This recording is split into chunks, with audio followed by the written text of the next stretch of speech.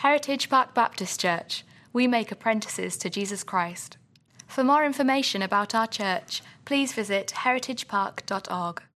Today we're going to be in Ephesians 4. I hope you've been able to keep up with us in the New Testament in 90 days. It's been a journey, and we're coming to a close on that. And we read Hebrews and Ephesians this week. So Ephesians chapter 4, verse 11 is where we're going to start. While you're flipping there, I'll tell you a little bit about my life. Basically, for the last several years, the list of 18-year-olds in my life that are moving on to the next phase, moving on to college, moving on to a job, moving to a new place in the world, that list keeps growing. And it's about to get even bigger here in just a couple months. I will miss a lot of those seniors. But that list keeps growing. And a conversation I get to have with them all the time, it's one that I love, is the conversation about church shopping. Anybody ever here, church shopped in here? Anybody? I mean, if you're here, you probably have. So church shopping is this idea of you move to a new place, and it is now your turn. For these 18-year-olds going to college, for the first time, they have to look for a church on their own. It's daunting. It's a big task to set before yourself, especially that age. And what you end up seeing with them, and really for anybody who has ever looked for a new church, moved to a new place, you get to identify some questions or like a filter that a church passes through, and like these are the things that are really important to me. And always what you're going to find is things like music, things like the preaching or the programs that they have. Like, are my kids going to have fun? Are they going to make friends? Or are they going to preach through the book of John for 5 years? I've been to that church. No joke. I'm pretty sure they're still in it.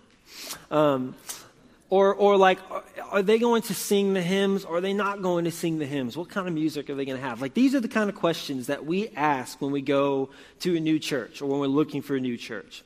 And what we're going to see here in Ephesians 4, what I think that Paul uncovers is that those questions, a lot of them, like, they are important and they should be asked.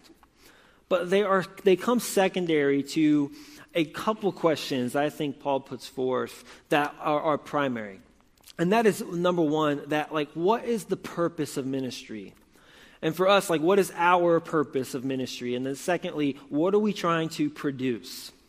What is our purpose, and then what are we trying to produce out of that ministry? So we're going to try to answer those two questions this morning out of Ephesians 4. I'm going to start reading in verse 11, and then we will dive in to this awesome passage. So Ephesians 4, verse 11 says, "And he, God, gave the apostles, the prophets, the evangelists, the shepherds, and teachers to equip the saints for the work of ministry, for the building up of the body of Christ, until we all attain to the unity of the faith and of the knowledge of the Son of God, to mature manhood, to the measure of the stature of the fullness of Christ, so that we may no longer be children, tossed to and fro by the waves and carried about by every wind of doctrine, by human cunning, by craftiness and deceitful schemes. Rather, speaking the truth in love, we are to grow up in every way into him who is the head, into Christ, from whom the whole body, joined and held together by every joint with which it is equipped, when each part is working properly, makes the body grow, so that it builds itself up in love." Awesome. So a major run-on sentence that we're going to try to seek our way through and answer those two questions. What is the purpose of ministry, and then what are we trying to produce? So starting there in verse 11, it says that God has given his people, God has given the church a set of leaders. And the thing that marks these leaders, that makes them what they are, is that in general, they are ministers of the word. Ministers of the word of God. So like when Timothy gets his first letter from Paul, 1 Timothy chapter 3, he gives these qualifications for what it means to be an overseer or a shepherd or a pastor. And one of those is that he would be able to teach. He'd be able to teach. And like this is what the prophets and the evangelists and the shepherds and the teachers, this is what makes them what they are. They're able to teach and deliver the word of God. And they lead congregations. They lead churches under the authority of Scripture. And they live their lives under the authority of Scripture. So for us, like here on staff, this is a warning and a reminder and a challenge to keep that At the highest priority, the Word of God is our driving force, our driving authority. It's a good challenge, it's a good reminder for me as we preach. But in verse 12, Paul's going to do something really cool. If you look down in verse 12, it says that he gave them to equip the who? Yeah, you are with me. Equip the saints for the work of ministry. To equip the saints, every Christian, every believer, every person that has been redeemed by Jesus, baptized into the family of Jesus, into a community of believers, every Christian has been entrusted with this task of ministry and the building up of the body of Christ. So a quick recap of this book, and I wanted to spend more time on this, but I can't. Like the quick recap of Ephesians. Again, I hope you read it this week, but the first 3 chapters are devoted to this glorious grace of God, a gospel story. A gospel story that applies to every single believer and that they are all part of. And it is Jesus coming in and saving us from our sins by grace through faith. By grace through faith. And this is what the first 3 chapters are all about. That Jesus, through the finished work on the cross, has grafted us into this family of God. And that's super important because as we get to chapter 4, Paul's going to flip things around. It's less about doctrine, glorious grace, and now it's, okay, what are we going to do about it? So he says, I, therefore. Everybody say, therefore. Therefore means, listen up. Here is why. Here's how we're going to move forward. And it says, I, therefore, a prisoner of the Lord, urge you to walk in a manner worthy of the calling to which you have been called. And what have they been called to? What have they been called to? They have been called to a new family. So we need to get this today, that if you are in Christ, you have been called to a brand new family. A new tribe, a new people, really. And the reason this is important, the reason Paul stresses this, is because he's writing to a group of Ephesian Christians in a city called Ephesus that was extremely worldly. And they feel like they are second-rate Christians, second-class Christians, because they're not from Jerusalem and they're not actually originally Jewish. They're originally Gentiles. So they're caught in this middle ground of like, we're not Jewish, but we can't live as Gentiles anymore. So where are we? Who are we? And they feel like second-rate Christians. And Paul is writing to them to tell them, hey, that old covenant is old news. The sign is no longer circumcision, and now it is baptism. No longer this law you follow. Now we are under a covenant of grace. So it's wonderful news for them and also for us as to be a part of this new covenant family and part of a new covenant relationship with Jesus, because that's what Jesus has accomplished on the cross. A covenant relationship between us and him, and therefore us together. So to be part of this called to a new family of God means that you, Christian today, are in covenant relationship with Jesus and covenant relationship with the people sitting around you right now. Right now, sitting around you. So a helpful distinction for me, are you guys ready to turn your imaginations on for a second? Yeah? So every Wednesday I speak to students and they're like really engaging. So anyway, that's what I'm used to, just saying. So this is what we do, right? So anyway, turn your imaginations on for a second. Imagine with me your coworkers right now. Pick a coworker and then rewind the clock all the way back to like 0 years old. And imagine that you go to the same elementary school, your neighbors in the same subdivision. Then you go to the same middle school, same high school. You graduate, you are best friends with this person. Then you go to the same university. You major in the same thing. You have the same schedule. You go to every class together. You could do each other's homework.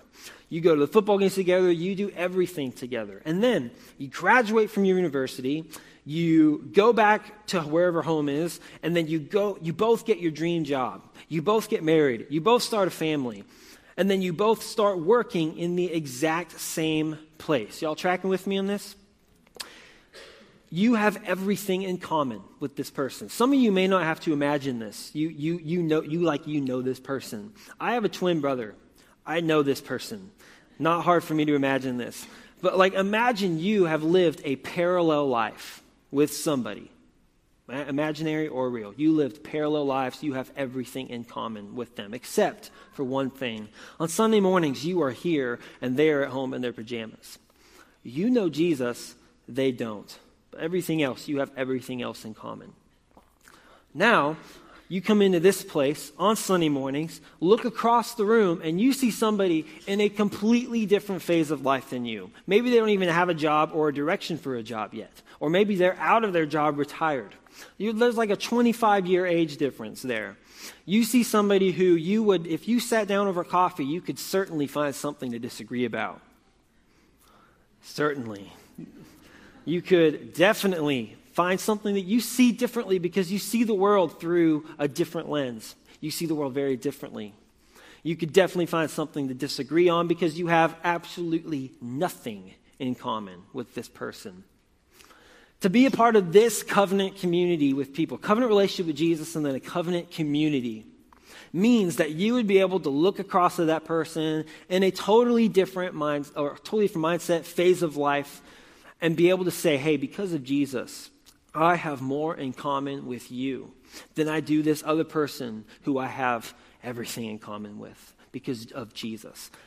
We are striving and pushing towards unity in the faith and the knowledge of the Son of God. Knowledge of and knowing Jesus personally. It's like this is what it means to be a Christian, to attach and identify with a community of believers, a gospel community from the moment you met Jesus into eternity, that, hey, I have more in common with you. Even though we're different, even though we're not uniform, we have a unity that has been purchased by Jesus, purchased by him on the cross. When he purchased our salvation, he too purchases our unity with him and therefore to each other. This is what Jesus has done on the cross for us. So that first question, what is the purpose of our ministry? Both here and across the whole universal church, the purpose of ministry is this: to attain to the unity of the faith and the knowledge of the Son of God. That is what our purpose is, and that's what we are running after. Knowledge of Jesus and knowing Jesus personally. And I hear all the time, man, we want to be a picture of gospel community. And that sounds great. But I would rather us be in reality a gospel community, not just a picture of, in reality, a gospel community of believers who belong to one another. Here's the cool part. This has to play out. It has to play out in your life. And it does in two ways. It plays out in your personal ministry outside the church and also inside the walls of the church. So here's a picture of this. You'll notice that Paul did not say, that, hey, God has given us these leaders so that they can do the work of ministry. Yes? He has given us these gifted leaders, ministers of the word, to equip the saints for the work of ministry. If every need in the church fell on the staff members of this church, we are toast, y'all. We are toast. We cannot handle that. Every last person, every last Christian in this room is a minister of the gospel and entrusted with that work. So right here, what we see here is, and by the way, our pastor helped me with this because this is how his brain works, right? I love the visuals. We see ministry inside the church, and then outside in your neighborhoods, in your workplaces, in your homes, right? This is what we're talking about. Inside the church and then outside the church. And we'll talk about the maturity bit here in just a second. Some of you have been playing this game for a really, really long time in a great way, like in a good way. That you can see yourself in this picture inside. Okay, like VBS has been my game. Yes. I have led small groups. I have taught Sunday school. I have volunteered with the student ministry. I have done this and this and this. Like, you can see yourself really clearly. This is how I have served inside the church. And then others, you can see yourself really clearly in the outside. Yes, when I look across the room, like my neighbors, my coworkers even, like they don't even, like they're more than aware of my faith because I won't stop talking about it. Like, if that's you, keep that up. And then circling back to the inside, like you look across the room and maybe you see somebody that you at one point discipled. Or you look across the room and you see somebody who you went and visited in the hospital. You see somebody who you taught on Sunday morning, you taught in Sunday school. Maybe you see somebody who was a little kid at some point and is now becoming a young adult because you have served with that person. Maybe you see somebody that you, like you went to visit them in their time of need, or somebody you served. Like this is your game, serving within the church. And then outside the church, some of us are really involved with our new Afghan friends in our city. Thousands of new people coming into our city, and their biggest need is to feel welcomed, and they need to see somebody with a kind face. And like, man, some of you are really involved in that. When it comes to disaster relief with so many hurricanes, like we have mobilized and gone out to serve our community and even communities that are hours away from us. Or you know your neighbors, and they know that you're praying for them, and they know that you love them. And like you know the names of the people on your kids' soccer team.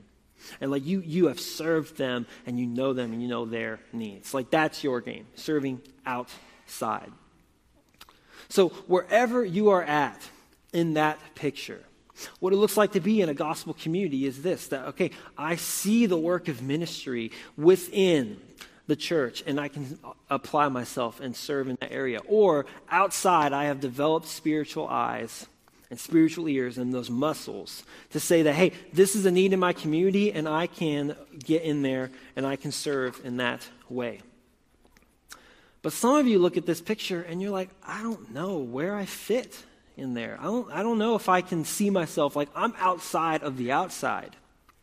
You can't see yourself. Like, where do I fit in there? And what I want to tell you this morning is that if you are a follower of Jesus, then there is still time on the clock to step into the work of ministry. It comes with your faith. It's time to step in to the work of ministry.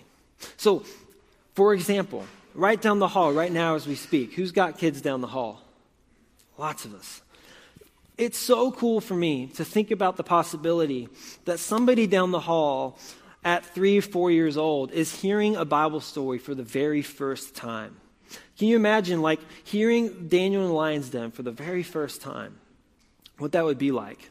And that, like, hey, this is not like the stories I hear at preschool or in these other books. It's real. Or the biggest one, like, okay, wait a minute. Jesus came into the world because he's God, and he loves me, and he died on the cross, and then he rose from the grave, all because he loves me. Like, hearing that for the very first time would be crazy.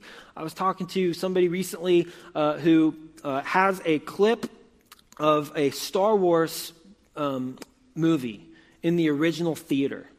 And I said, man, if you had Empire Strikes Back, I would have to see that. Because wouldn't we all love to experience that spoiler for the first time again?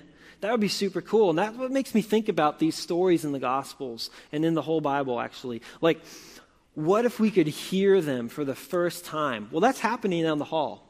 And you can be a part of that. You can step into and be the person that says, hey, God loves you and he created you beautifully and for a certain purpose, and he wants to know you. Like, man, you could be that. You could be that. You could step into that role. For the summer with kids, we've got Camp Connect coming up, and it is going to be an all-hands-on-deck effort. We've got so many roles, student roles, volunteers, host homes. Like, we need everything to make this week happen. And if you're an organizational person, this is your spot. This is your role to step into. To go up to Carrie and say, hey, I want to help with Camp Connect. Tell me what to do. Like, that would be amazing to step into that role. It's going to be a great week. Now, obviously, I'm a student pastor here, and I could ramble about student ministry for a really long time. I'm not going to do that. I came up with one sentence, okay? I tried my best. If this is you, if you care about the next generation coming to love Jesus, then you belong on one of our 3 trips this summer. coming to Galveston for a mission trip or to camp or to another trip to Galveston.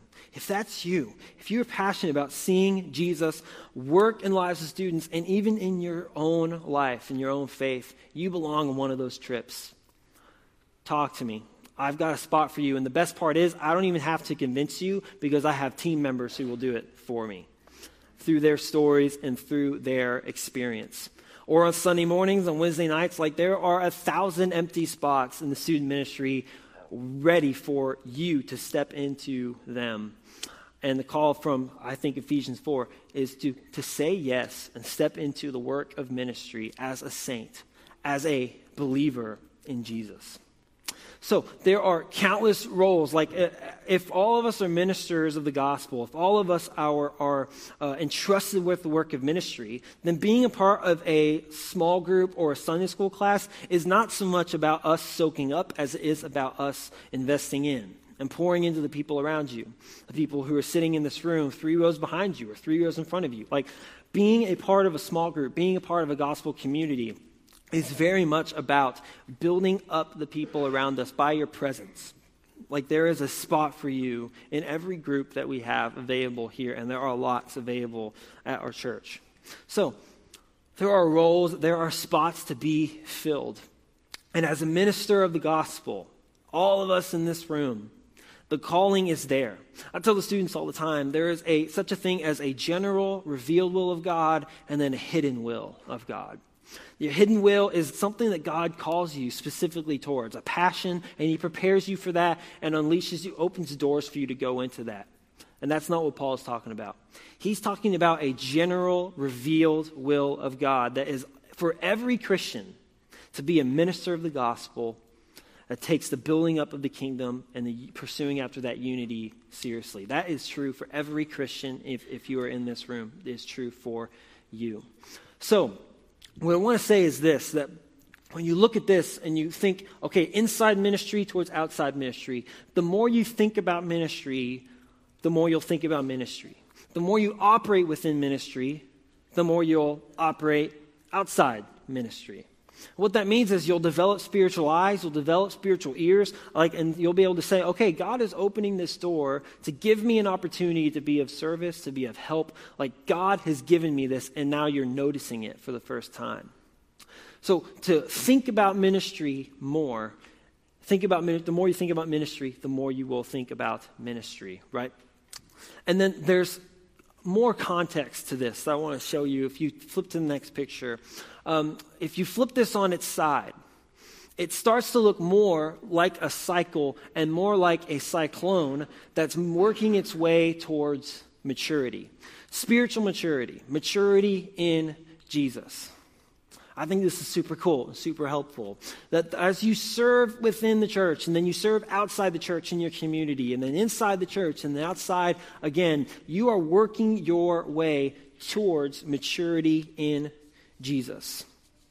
And the call is to say, hey, I'm going to say yes to this calling of Jesus, to pursue after the unity of the faith and the knowledge of the Son of God, to mature manhood, towards mature manhood.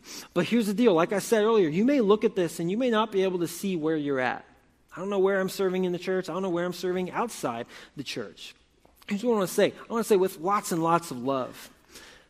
Jesus came, dies on the cross, purchasing the debt of our sin, paying the debt of our sin, and through atonement and through forgiveness, Jesus has purchased our salvation, yes? He has purchased our redemption, and he is transforming us, purchased our salvation. What that looks like is us united to him, like this. And through doing that, through that purchasing of our salvation, Jesus has also purchased our unity together, united to one another. We belong to one another. We identify with one another. Jesus has purchased salvation, and he has purchased our unity. And Jesus did not die on the cross. And Jesus did not purchase that unity so that some could play the game and others can spectate. Like, he has united all of us together for the purpose of ministry so that all of us could be ministers of the gospel to one another and to the world that he has placed us in. So what this looks like, if you find yourself in that, if you want to know Jesus intimately and personally, the knowledge of the Son of God, knowing him and knowing about him, then we've got to step into this story. And it's a better story than any other story that you can tell. I'm stepping into a role that God has set aside for me, whether it's in here or whether it's out there during the week. God has a purpose and a plan for each and every one of us. And this is the purpose of ministry. Yes, unity of the faith and pursuing knowledge of the Son of God, but also moving individually in ourselves towards spiritual maturity, belonging to each other, bearing others' burdens in love. Like we are moving towards a spiritual maturity. And then lastly, we want to answer the question, what are we trying to produce? This is going to be in verse 14. If you want to look down, we'll start reading again in verse 14. Verse 14 says, so that we may no longer be children, tossed to and fro by the waves and carried about by every wind of doctrine, by human cunning, by craftiness and deceitful schemes. Rather, speaking the truth in love, we are to grow up in every way into him who is the head, into Christ, from whom the whole body, joined and held together by every joint with which it is equipped, when each part is working properly, makes the body grow so that it builds itself up in love. So, the purpose of ministry is, like we said, to attain the unity of the faith, and then to know and have knowledge of the Son of God. And what is that ministry trying to produce? It is trying to produce mature believers, fully adult, mature believers in Christ. This is the purpose of this ministry. So this ministry is not producing infants who stay that way forever, but rather it's producing Christians who are so tethered to the Word of God. I think of that game on the playground, right? Tetherball. Remember that game? So tethered to the Word of God that when waves come, when trends come, when deceit comes, or when lies come into our arenas, into our circles, when those things enter in, we are so tethered to the Word of God and the truth of God's Word that we're not going to be swayed away from that. We're not going to be taken away. We're not going to be drawn away. We're not even going to be budged. Why? Because we are attached to the truth that is God's Word. And here's the deal. I don't know if you've been watching a little bit of the news, but we are living in a world where they need to know the truth of the gospel. But we also live in a world where people need to know that truth exists. And there's a difference between deceit and wickedness and truth and righteousness and God's word. We need to be a people who are tethered to the Word of God so strongly that we would be able to be the ones who can speak in love. Speak truth in love. Because if the church is not going to be the people in your homes, in your work, if we're not the people who speak truth, who speak the gospel truth, then who's going to tell them? I don't know. I honestly don't know. So we are uniquely entrusted with the work of ministry, unity in the faith. Jesus says in John 17 that the world will know him through our unity. It's a beautiful prayer. It's a weird concept too, that as best we can operate as God's people within this body, as best we can be unified and show the world that that is true, man, that is how the world will see the goodness of Jesus. That is how people will see that Jesus is at work and that he is active in our lives and transforming us as a people. But if the world sees the opposite, then how are we supposed to win people? How are we supposed to fulfill the Great Commission? So this is the challenge before us, church family, to be a body who takes the building up of the kingdom seriously and to takes the expansion of the kingdom seriously. And the way we do that is by belonging to each other. Gospel community, a covenant community. We love one another. We bear one another's burdens. He says this in the very beginning of chapter 4, that we bear one another's burdens in love. That means we put up with each other. That means we put up with our families. It means we put up with our neighbors. It means we bear with one another. Why? Because we're pursuing unity and we're pursuing knowledge of the Son of God, and we want to know him intimately and personally. So that's the purpose of our ministry, unity and knowledge of Jesus. And we are hoping and striving to produce from our kids' ministry all the way up mature believers who are tethered to the Word of God and who will also be the ones who speak the truth of the gospel in love. Because the truth is found in the Word of God and is found in the God of the Word. And the world needs to see that. So, last challenge before we wrap up today is that we would be a body. Let's be a body who takes the building up of the kingdom seriously and the expansion of God's kingdom seriously by the unity of faith, loving each other, belonging to each other, and bearing each other's burdens together. Let's pray.